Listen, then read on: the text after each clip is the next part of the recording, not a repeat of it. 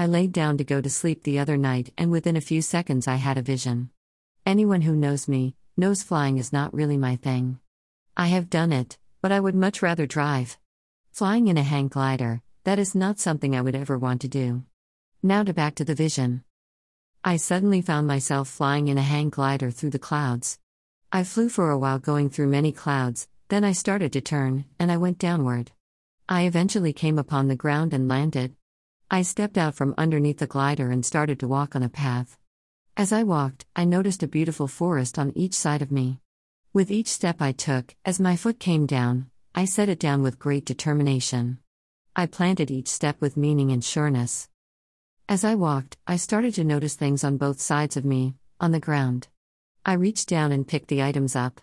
There were scrolls, writing paper and things to write with, like writing pens. I continued to pick up items to where my arms were so full that I could not pick any more up. I then turned and walked back to the glider. As I walked up to the glider, I now see a bag is attached to it. I opened it, then put the items down deep inside the bag and secured it shut so not to open. I then get back under the glider and take off, going back into the air, flying through the clouds once again. I flew for a while, then suddenly I found myself on the ground. It was now nighttime. In front of me was a house I knew was ours. I noticed all the things I had picked up and put in the bag were now back in my arms.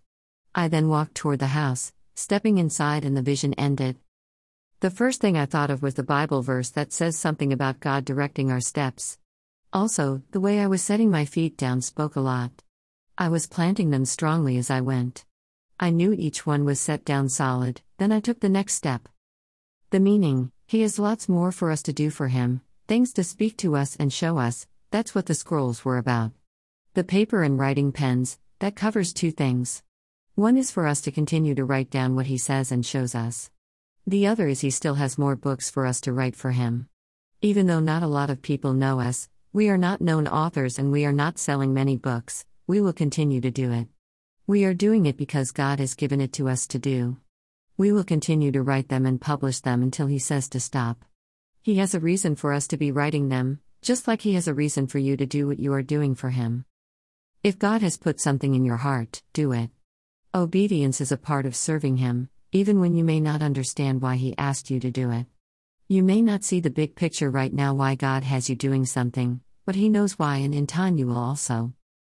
Proverbs 16:9 A man's mind plans his way, as he journeys through life, but the Lord directs his steps and establishes them. Song included, Evidence by Josh Baldwin.